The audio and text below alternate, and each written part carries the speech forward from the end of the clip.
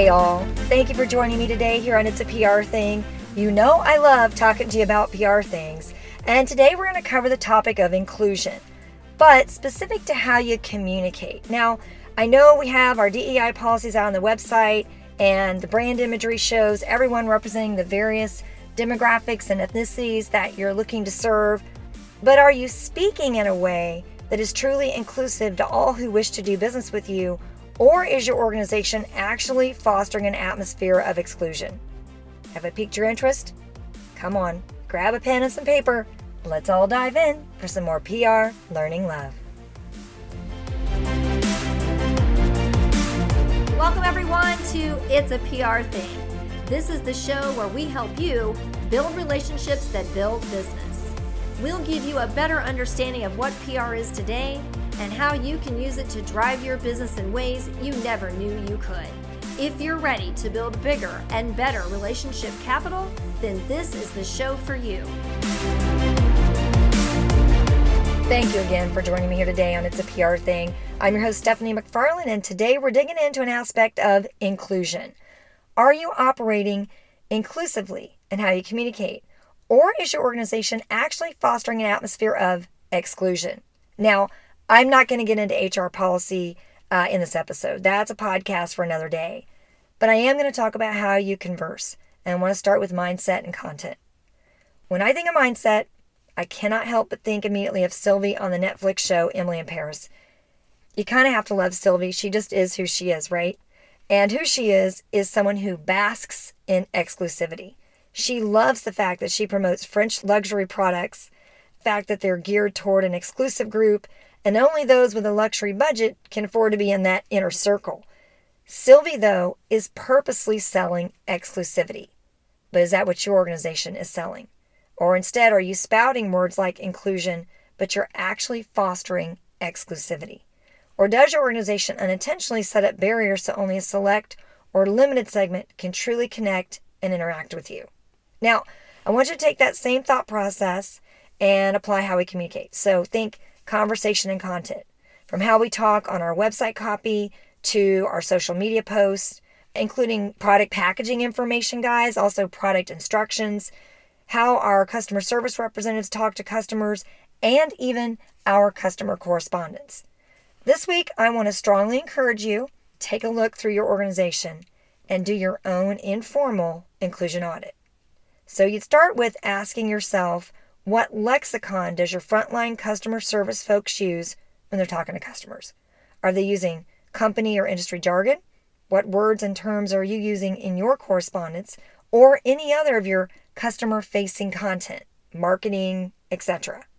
Are the words you use largely common language, or are they exclusive to your industry or professional field? Is the language high context, which means you have to come to it with some background and some prior knowledge? Or is it low context, which means anyone can come into the conversation cold and understand it? Is it written at an intellectual highbrow level, or is it simple enough a sixth grader can understand it? We had a brief team conversation about this on Friday, and we had some good laughs. We were able to share kind of some of our own testimonial gripes, if you will. And healthcare, insurance, legal, accounting, and technology industries immediately came to mind as needing this kind of inclusion check. So if you work in those industries, just think about that. Now, I also want you to think back in your own memory banks about a time, and we've all had at least one, where you called into a company's customer service line and the rep on the phone peppered the conversation with industry or their own company's internal jargon.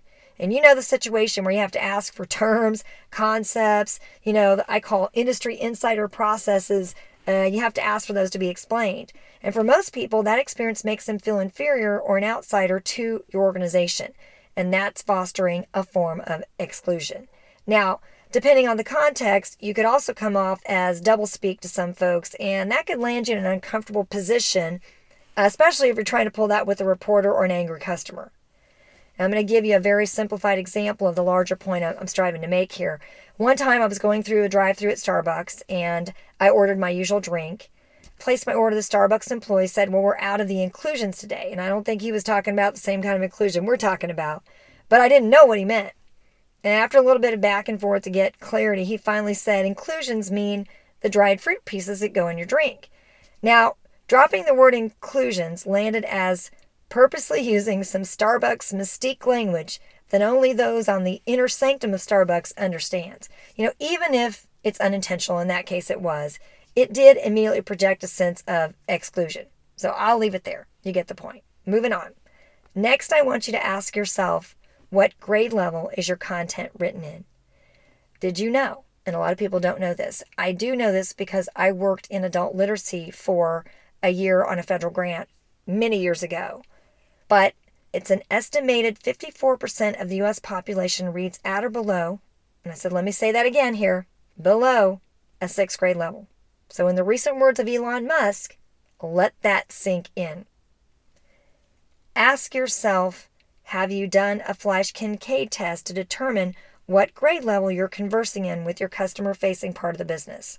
Are you communicating at a common reading level? Or are you writing at your own reading level or the reading level of your internal experts? Now I want you to ask yourself, is your content and conversation written or spoken in plain English? Remember, many of our citizens in the U.S. today, English is a second language for them. But aside from that, plain English helps you communicate simply and clearly and to connect across a broader spectrum of stakeholders. Now, this is a bit different than the lexicon question we started with. This is specifically using be verbs, smaller syllable words, using simpler sentence structure. All of that contributes to what is formally called plain English. And by the way, you can determine your plain English rating with a Fleisch-Kincaid analysis as well. Now I want you to ask yourself, are your instructions and processes set up to be inclusive? This comes back to the high context, low context question. Do your stakeholders need prior information, education, understanding to use your online tools or work their way through your organization to buy, sign up, register, just do business with you in some capacity? And did you user test with real users? Did you test your process flow and platform navigation? Now, finally, I want you to ask yourself, am I meeting my stakeholders where they are? So for this point, I want you to think of Maslow's hierarchy of needs. The base of that pyramid in which the hierarchy of needs is illustrated is all basic needs, all the things you need for survival and basic stability. The very top of the pyramid is self-actualization. That's more aspirational, more idealistic evolution. If your stakeholders, for the most part, are struggling with basic needs, speaking to them about idealistic, more utopian type ideas is likely going to create a disconnect. This would be like Sylvie trying to sell diamonds to the single mom who's figuring out how to make ends meet and put food on the table. Guys, these are all crucial questions to assess how inclusive your communication really is. Most people I have this inclusion conversation with immediately start to think of ways their organization is falling short in creating an inclusive stakeholder experience. I hope this episode is sparking a light bulb moment for you as well.